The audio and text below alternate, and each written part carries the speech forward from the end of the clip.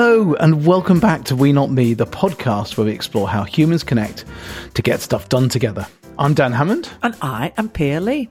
Welcome back, Dan Hammond. You've had a nice trip away and had a really interesting trip, actually, because you chose to go to Beirut. We did. And we had sort of 5 days in Jordan, in the Kingdom of Jordan, driving around. And then we had an amazing, crazy 2 days in Beirut, meeting up with our daughters, one of whom was returning from a trip, and the other one is a bit of a good traveler as well. So we had a family reunion in Beirut, of all places, which it's a classic, isn't it, for people of our age? I think we said before, but that's always been associated with all kinds of unpleasantness through the years. But yeah, we had wonderful little break, actually. One of those breaks, to be honest, which you need a holiday from afterwards, because it was quite adventurous and exciting and demanding, but wonderful. And good to, always refreshing and stimulating to go and get a different perspective and go right into the country to get that view, because you can really form all sorts of assumptions that aren't necessarily true. Yeah, definitely. We hear so much, the Middle East is always in the news. To a greater or lesser extent, they are Islamic countries. We hear a lot about Islam that isn't true in the news. And so, yeah, it's wonderful to we definitely felt that when you go to another country, you have literally a different viewpoint. You're standing in a different place, seeing the world from a different point on the surface of the earth. And we definitely it was refreshing to see things from a completely different perspective. And yeah, we met loads of obviously wonderful, kind, helpful people, needless to say, because they're humans. And we had I was thinking actually that we spent 7 or 8 years traveling to and forth to Tanzania and other parts of Africa, running leadership programs over there. And this similar experience that all assumptions were cast aside when you really got in to have a conversation to really understand actually what you shared and what was common ground, much more than you ever thought. But the diversity of perspective of culture and viewpoint, experience, belief, religion, everything. Completely. Yeah. And it's open. And I think, as you say, that different perspective, there are two things that leap out for me from that time. One was in a coffee break in Tanzania. We're standing there and this huge, massive civil servant standing next to me, this guy held my hand for about 5 minutes. And, it was just so glorious, so lovely and friendly. And that's what they do. But I thought, I'm so honored. But at the same time, that is quite strange for, whitey, tighty, straighty man here to sort of have your hand. It was a true honor, but at the same time, wow. But then another time, I remember in one of we were talking about good governance and all kinds of things because it was about civil servants. And someone said, we had a guy, head of police, in one of the southern parts of the country, and his way of improving education went around with a stick, and any teacher who wasn't performing, he beat them with a stick, and that really worked. Is that a good idea? And he had this moment. Is that good feedback? Is that good? And I had this moment because it was pretty early in my sort of facilitation life, and I thought, this is another perspective. I cannot say that's not right. I can't, because it's not going to be helpful if I say, oh no, don't do that. That's really not on. So I had to deal with it in a different way, but you sort of think, right, I've got to take on board that perspective. And even the fact that that's a question was fascinating, and a valid one. Yeah, exactly for what it is. So, and with assumptions behind it. So this is something we're going to be talking about today, starting to talk about with Matthew Bellringer, because we'd planned to talk to them about disagreement. But actually what it ended up being was that Matthew talked a lot about diversity in teams, neurodiversity, diverse opinions, and how teams can, the benefit of teams of that. So we chunked it down. We've got this episode here, but then we'll be hearing from Matthew later in the series on disagreeing agreeably. But let's go and hear the first half of our conversation now. Matthew, a lovely warm welcome to We Not Me. Thank you so much for being on the show today. Thank you very much for having me. I'm really excited to see what happens. Excellent. Well, this is a strange thing because I've watched your, and listened to your Delightful Descent podcast a lot. So actually seeing your face on our podcast is a bit strange, but it's also wonderful. So thank you for being here. Thank you. Well, yeah, thank you. And feelings mutual, actually. I've listened to a few of yours, and so it is a slightly... Great. Yes. Oh, reciprocal podcast love. That's what we like. It's a good start. Yes, absolutely. And let's all hope that other people listen to podcasts than podcasters, that it's not just because a mutual back-patting session. Just everyone all talking to each other. That's exactly. Yeah, exactly. Just have a big meeting. Yeah. There are no audiences, just us. No, just podcasting to podcasters. All right. We're going to kick off with the joy of the conversation starter cards, which I have in my hand. Give them a quick shuffle and I'll see what your question is. It's an orange card, which is medium level. I felt really valued when...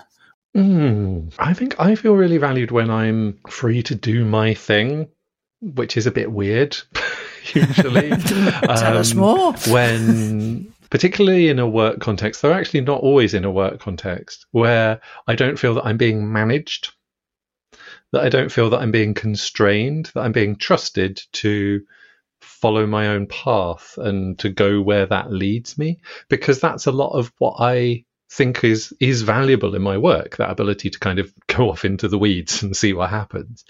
And with too much constraint, I can't do that. And I think it's interesting because I just can't realize what I really value. Maybe what other people often value, but I can't find the thing that I really value unless I'm free to wander a bit. Interesting. So if you're working in a group, how does that work for you? Is that, what's the ideal environment in which that can happen? Because groups have direction and quite often can be quite a little bit constrained in some ways. How does that work at its best? So for me, it's the ability to really go off, like to challenge, to tangent, to be like, okay, yes, we've got this, and this, but what's around? Is there something different around? Is there something we need to be aware of? Or is there something we need to tread carefully around? Or is there an opportunity there that we're missing out on? And just to explore the space a bit rather than needing to be like just this follows that. And part of that is also because I know I draw a different frame than most people. Naturally, I frame things differently. It's probably a result of my neurodivergence. And so it's really helpful for me to understand what the terms of other people's frame is, because otherwise I will probably choose the wrong one or choose a different one and then come into conflict. So it's helpful for me also on that. And that itself makes me feel more valued because it tells me that my perspective is valued. Well, that's a cracking start, that is, Matthew. So tell us about you, who you are, and how you came to be here today. Yeah, absolutely. So I have a kind of somewhat unconventional professional background, in the sense that I've done an awful lot of things that aren't always supposed to go together, and and tried to bring them together into something coherent. And I'm a kind of, I guess the best way to describe it, I'm a systems engineer in the very broadest sense. So I'm really interested in living systems, complex systems, human systems, ecosystems, the really big stuff. And I do come from a technology engineering background as well, but I was always interested in people more than technology. And whilst I was working in tech, I studied psychology just on the side, and it suddenly opened up all of this stuff at the intersection between these two things. And I got really interested in about how we could change these things, how we could improve them, because it always bothered me on some level. I think there's just everyone's irritated by different things, and it can actually be a really valuable professional tool. Like, what annoys you is an important professional question, because it talks about where we're sensitive and what we're sensitive to. And for me, that opportunity to change the way things work together reduce friction, like be more effective as well, is a really important part of it. So I developed this practice, and in the end, in 2018, I left working for anyone else and started working for myself. In 2020, I had an ADHD diagnosis, and last year I had an autism diagnosis. So I really wanted to kind of bring in all of this kind of increasing awareness of neurodiversity as a concept and as a positive benefit, because I realized it just wasn't talked about in those terms, either on a personal level, the strengths that the conditions often come with. You don't get the chance to cultivate them or express them very much because they're not part of the normal expected developmental pathways almost by definition. So you don't get the chance to develop the strengths. You just have to deal with the deficits with no benefit. And also on an organizational level, how can we benefit? How can everyone benefit from real neurodiversity? That it's the plurality of perspectives that really matters. It's the breadth of perspectives that you can encounter. And there's a lot of evidence for that. There's actually quite a lot of strong academic evidence that one of the big benefits of diversity is around this kind of innovation and also organizational endurance. Because of that, those perspectives mean you can see opportunities and threats that you wouldn't otherwise be able to see. But really putting the work in those terms and looking at benefits instead of the more conventional kind of either the deficit-based model on the individual side or the more accommodations-based model in organizations, but instead saying, actually, what do you want out of this? Where's the good stuff here? And what's in the way of getting to that, but not worrying that it has to be, that you have to be doing exactly the same as everyone else. So that's the focus that I take. And also, and how people are supported, how we support ourselves, and how organizations and other people support us in doing this different and exceptional work. And that can be on an interpersonal level, but it can also be on a process level and a systemic level. And I do a lot of work digitally, and I volunteer for BCS, who are the Chartered Institute of IT here in the UK. And I'm chair of Neurodiverse IT, which is a group for neurodivergent IT professionals. So within that group, that's the intent is actually, how can we build tools that support a wider range of brains better? And also, how can we make the profession more accessible? Because they're two sides of the same coin. That said, I also run my own community here in Brighton in the UK called Curious Being, which is a community for unconventional people who want to make the world a better place. And I largely do that because I wanted it to exist and it didn't. First of all, I'm a community member rather than a, organizer, and just to be around other people who experience the world that way, more similarly to me is really helpful. I also host the Delightful Dissent podcast, which is a chance to challenge conventional ideas. And I actually came up with that idea before I knew a whole load of this stuff about myself. So it's a really interesting, the threads all joining together again is a really interesting experience. Fascinating, yeah. And Matthew, what does your work actually look like? Is it coaching, consulting? What sort of things do you actually do to bring this gift to organizations? And so I work across a range of different domains. Fundamentally, my work is consultant, practitioner, speaker, author, facilitator, but partly coaching, partly design, partly support, partly knowledge. So it's a combination of things. For me, I often like to think in terms of processes and cycles rather than just from A to B. And so it's about how do we establish something new and all of the support that one would need to do that. So that's what I offer, that first pass. None of it's perfect. All of it will need polishing and improving later, but it's enough to get it out there and it's all coherent. Because that's often the challenge with the new thing is like you talk to an expert in one domain and they'll take you in a direction that pulls you away from the other stuff. So you need something that's going to work for you. It's going to work practically. You're going to need to try it out and see how it works with other people. And like, how do all of those fit together? So that's why I do that range of different things. about establishing something that's new and unconventional, doesn't have a direct precedent. So that's quite a late diagnosis in your life.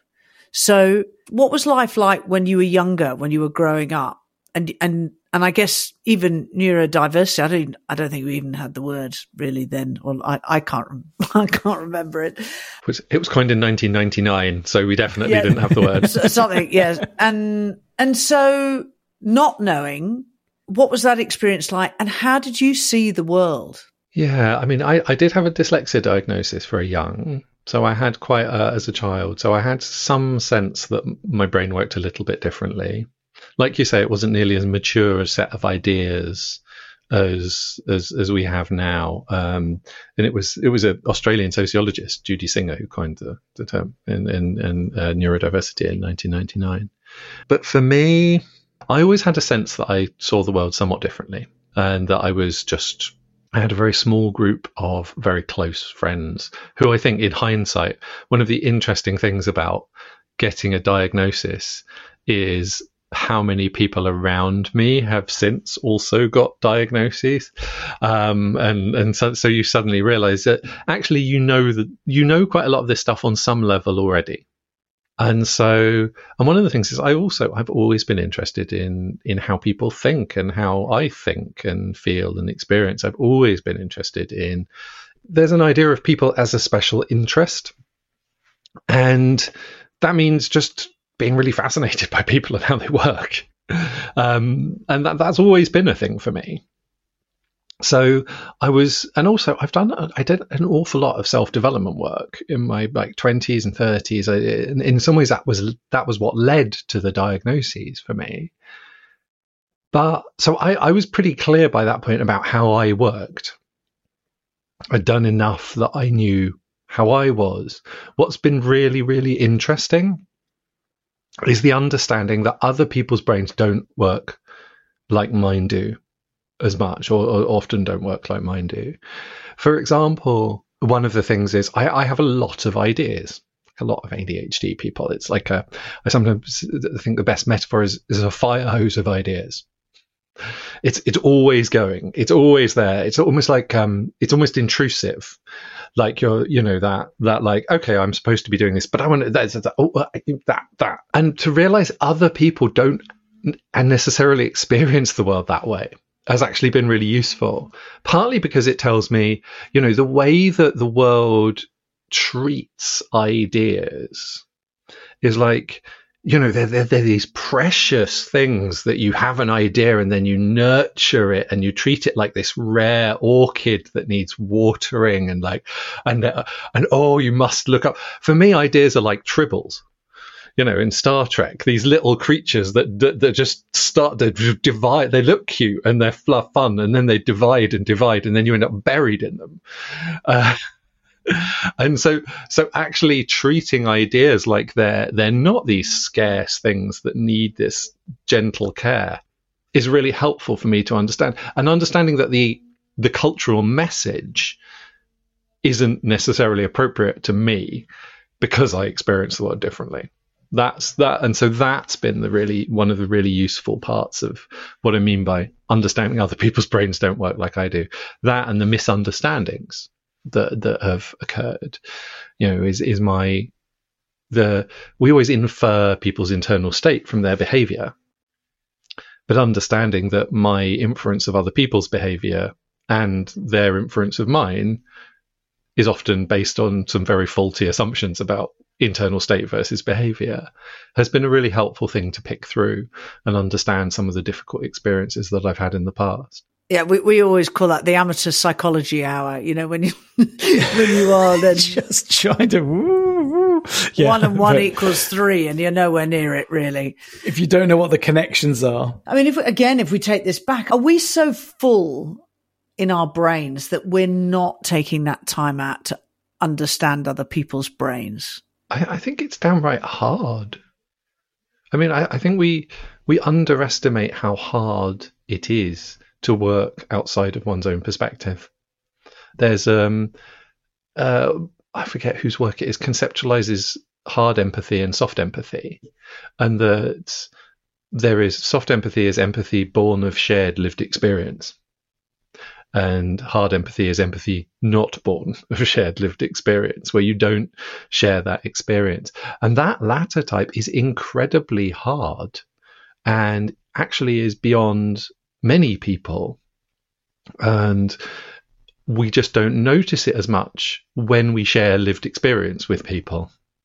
And so that really being able to build those bridges is a really important part of how we're working. And I think there's almost another catch here that I notice in organizations is that the more marginalized your perspective, which can be for all sorts of reasons, different cultural background, different neurodiversity, but all sorts of different reasons, the more you encounter perspectives that are different to yours, and you have to work with them to get what you need.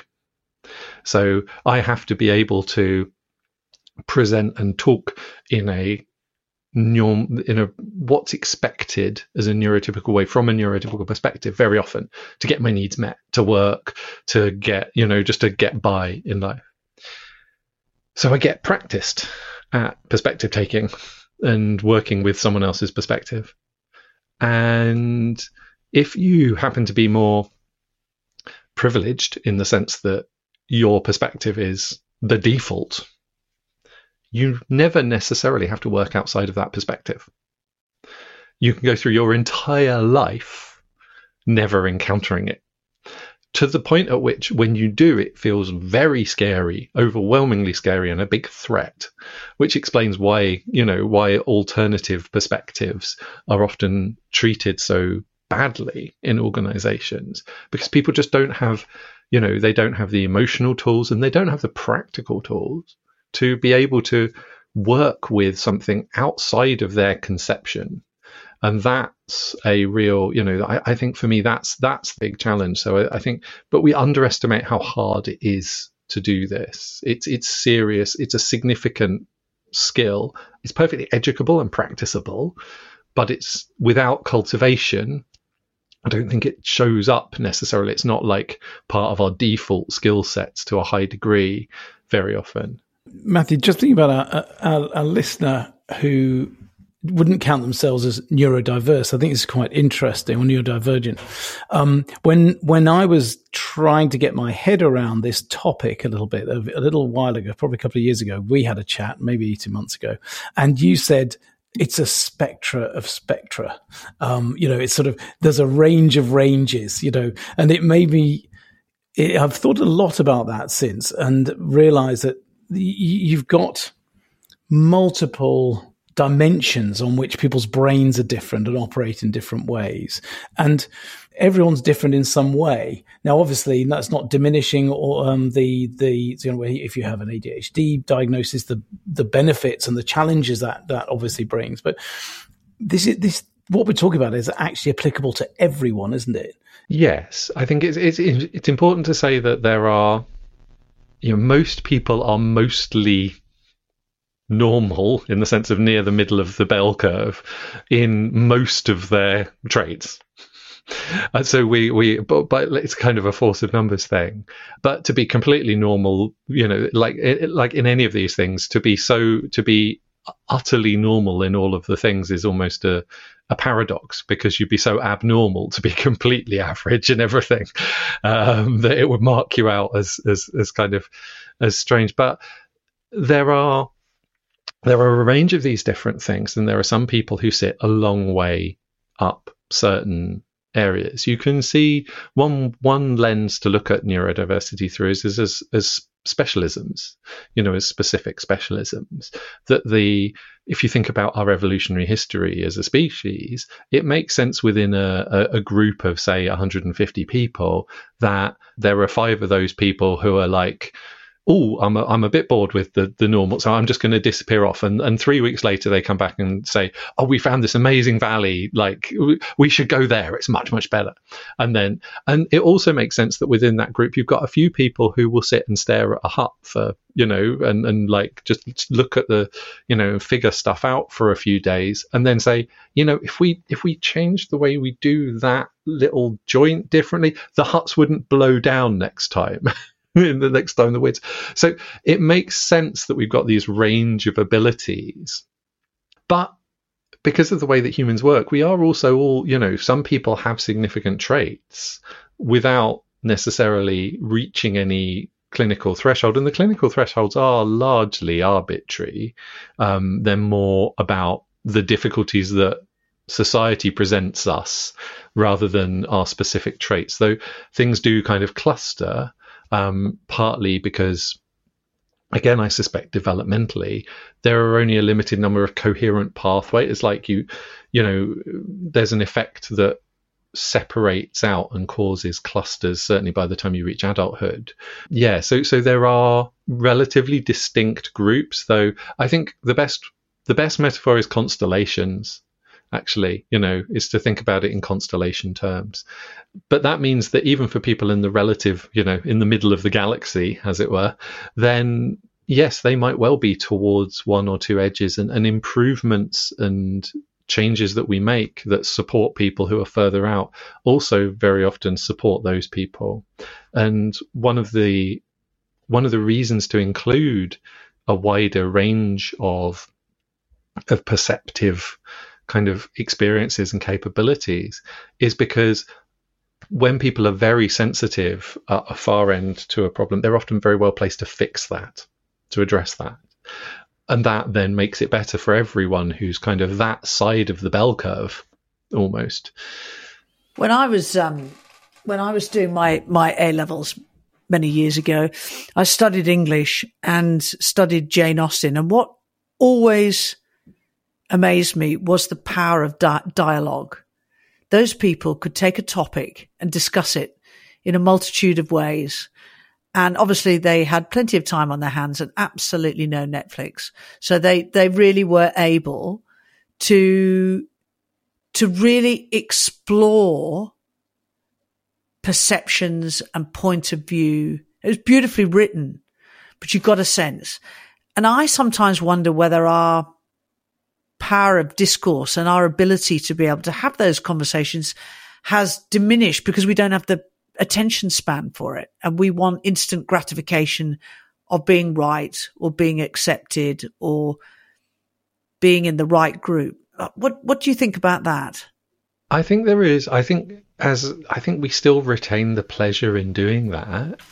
But I think we've also created some systems where we don't give ourselves the space. And that's particularly true in work, where we're all about output, get to the end, get to the result. And that itself can be, it becomes doing for doing's sake before we've even considered what we're thinking about, the questions. And for me, I think there's a real value in thinking about the questions we're asking rather than the answers to those questions. And it feels like a lot of those considerations is, how are you seeing things? What is coming up for you as a preliminary conversation instead of, okay, there's this, that, and we do that, and that whole approach, that stepping back, I think it fosters a kind of creative approach and also a very personal approach. And I think, if I think to Jane Austen, that how personal those books are. One of the things that makes Jane Austen such a good writer is that the characters are very real on a personal level. They feel like actual people. And I think the extent to which we experience our colleagues as actual people is surprisingly limited.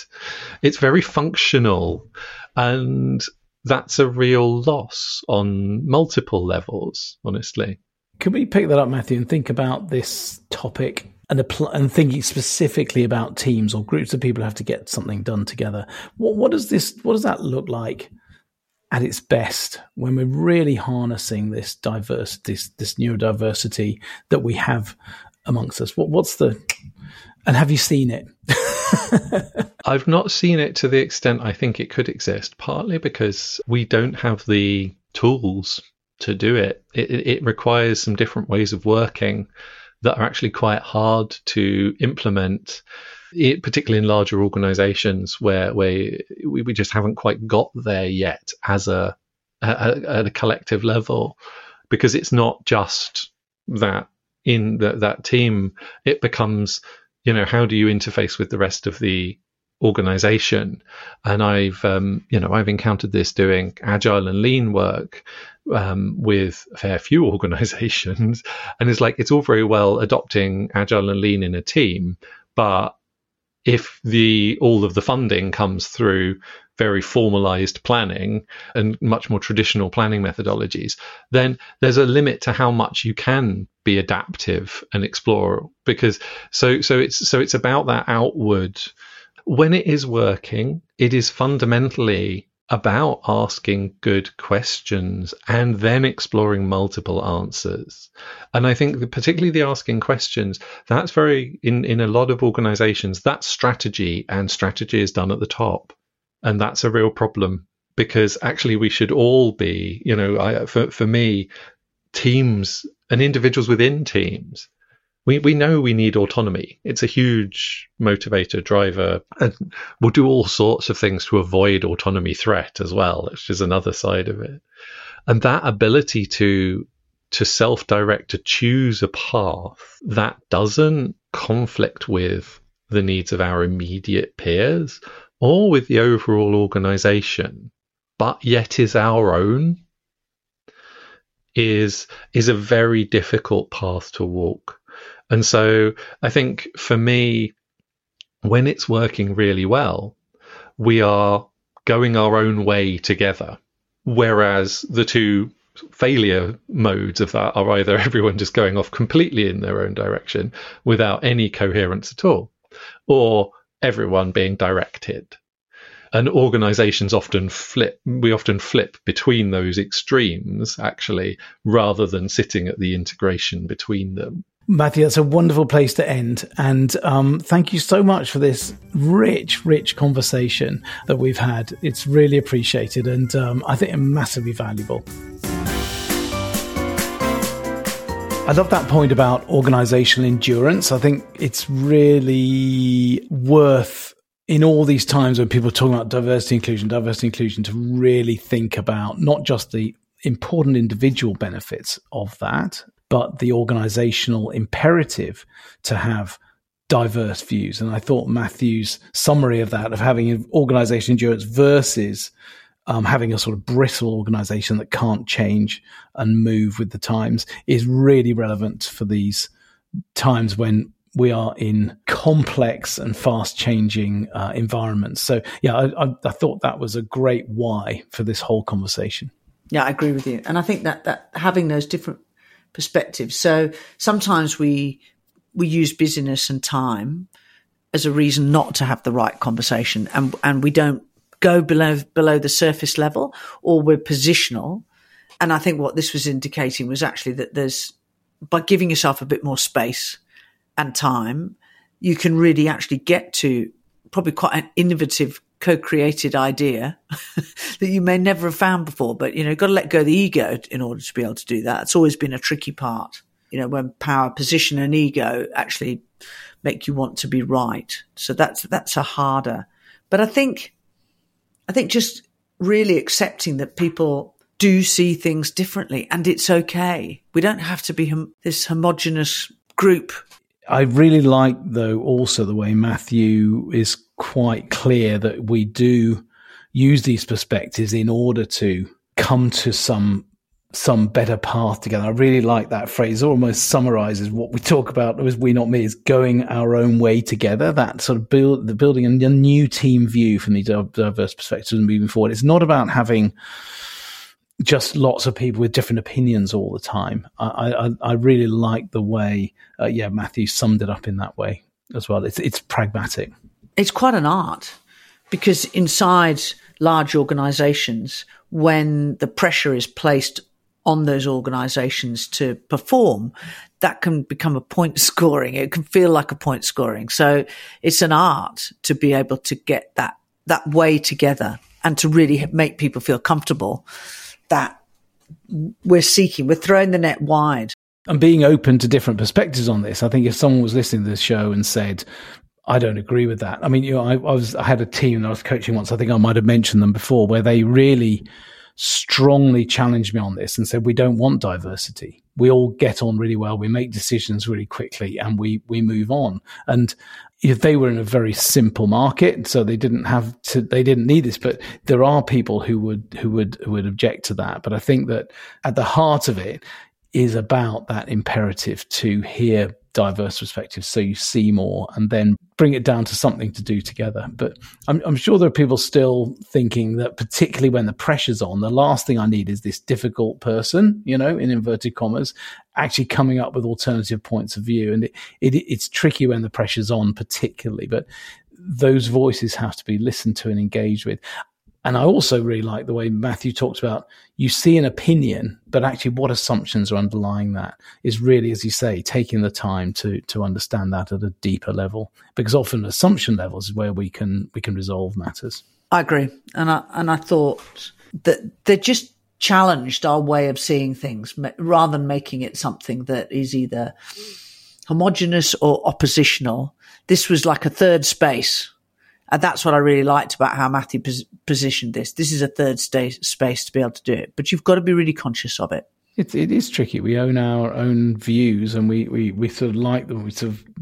Where our identity can get tangled up with them sometimes. I think it is challenging for all of us. But we'll be hearing from Matthew again later in the series when we'll be talking about how to disagree in teams, which will be absolutely fascinating. But that is it for this episode. You can find show notes and resources at squadify.net. Just click on the We Not Me podcast link. If you've enjoyed the show, please share the love and recommend it to your friends. And you can also contribute to the show. Just email us at wenotmepod@gmail.com. We Not Me is produced by Mark Steadman of Origin. Thank you so much for listening. It's goodbye from me. And it's goodbye from me.